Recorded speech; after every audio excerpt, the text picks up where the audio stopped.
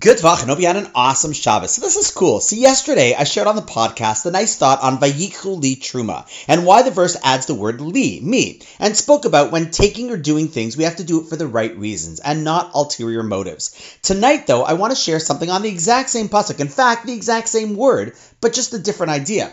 Now, why is it cool? Because where did I hear this? I actually just learned about it an hour ago thanks to my son in Israel, who's been sleeping now for probably 4 or 5 hours. How did I learn it from him?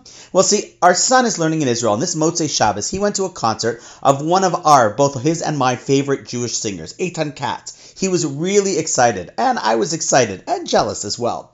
As you know, Motzei Shabbos ends earlier there than here because of the 7-hour time difference. And so when Shabbos was over, I turned on my phone, and there was a video on my WhatsApp of a part of the concert. See, and in the middle of the concert, Eitan stopped and shared an idea from the Torah portion and asked the exact same question. Why does it say Vayichu Li? And take me. And he explained it could mean not just take for me, but rather take me. Meaning that often we think God belongs in shul or at prayer or at noticeably Jewish events. That's where God is.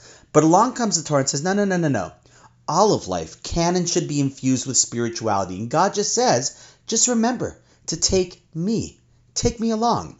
When you go to business, take me when you're doing business. Take me on the court or the rink when you're playing ball or hockey. Take me with you when you go for coffee with a friend and you're having a discussion. See, Judaism isn't meant to be a bifurcated life in which we have Jewish moments of meaning and then moments of mundane.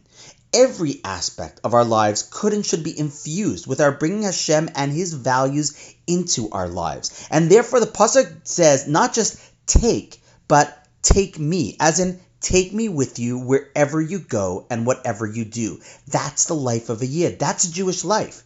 That's so beautiful on many fronts. First, it's a great idea. Secondly, it's always nice to have multiple insights and perspectives, even on the exact same sentence. In fact, in this case, the exact same word. And third, it's kind of cool that I shared something one day and then my son shared something with me the next day on the exact same thing. And I guess it's just kind of nice when your son sends you a message that he was learning Torah at a concert, which is kind of cool also. And on all of those notes, wishing you an awesome night, and I look forward to seeing you tomorrow.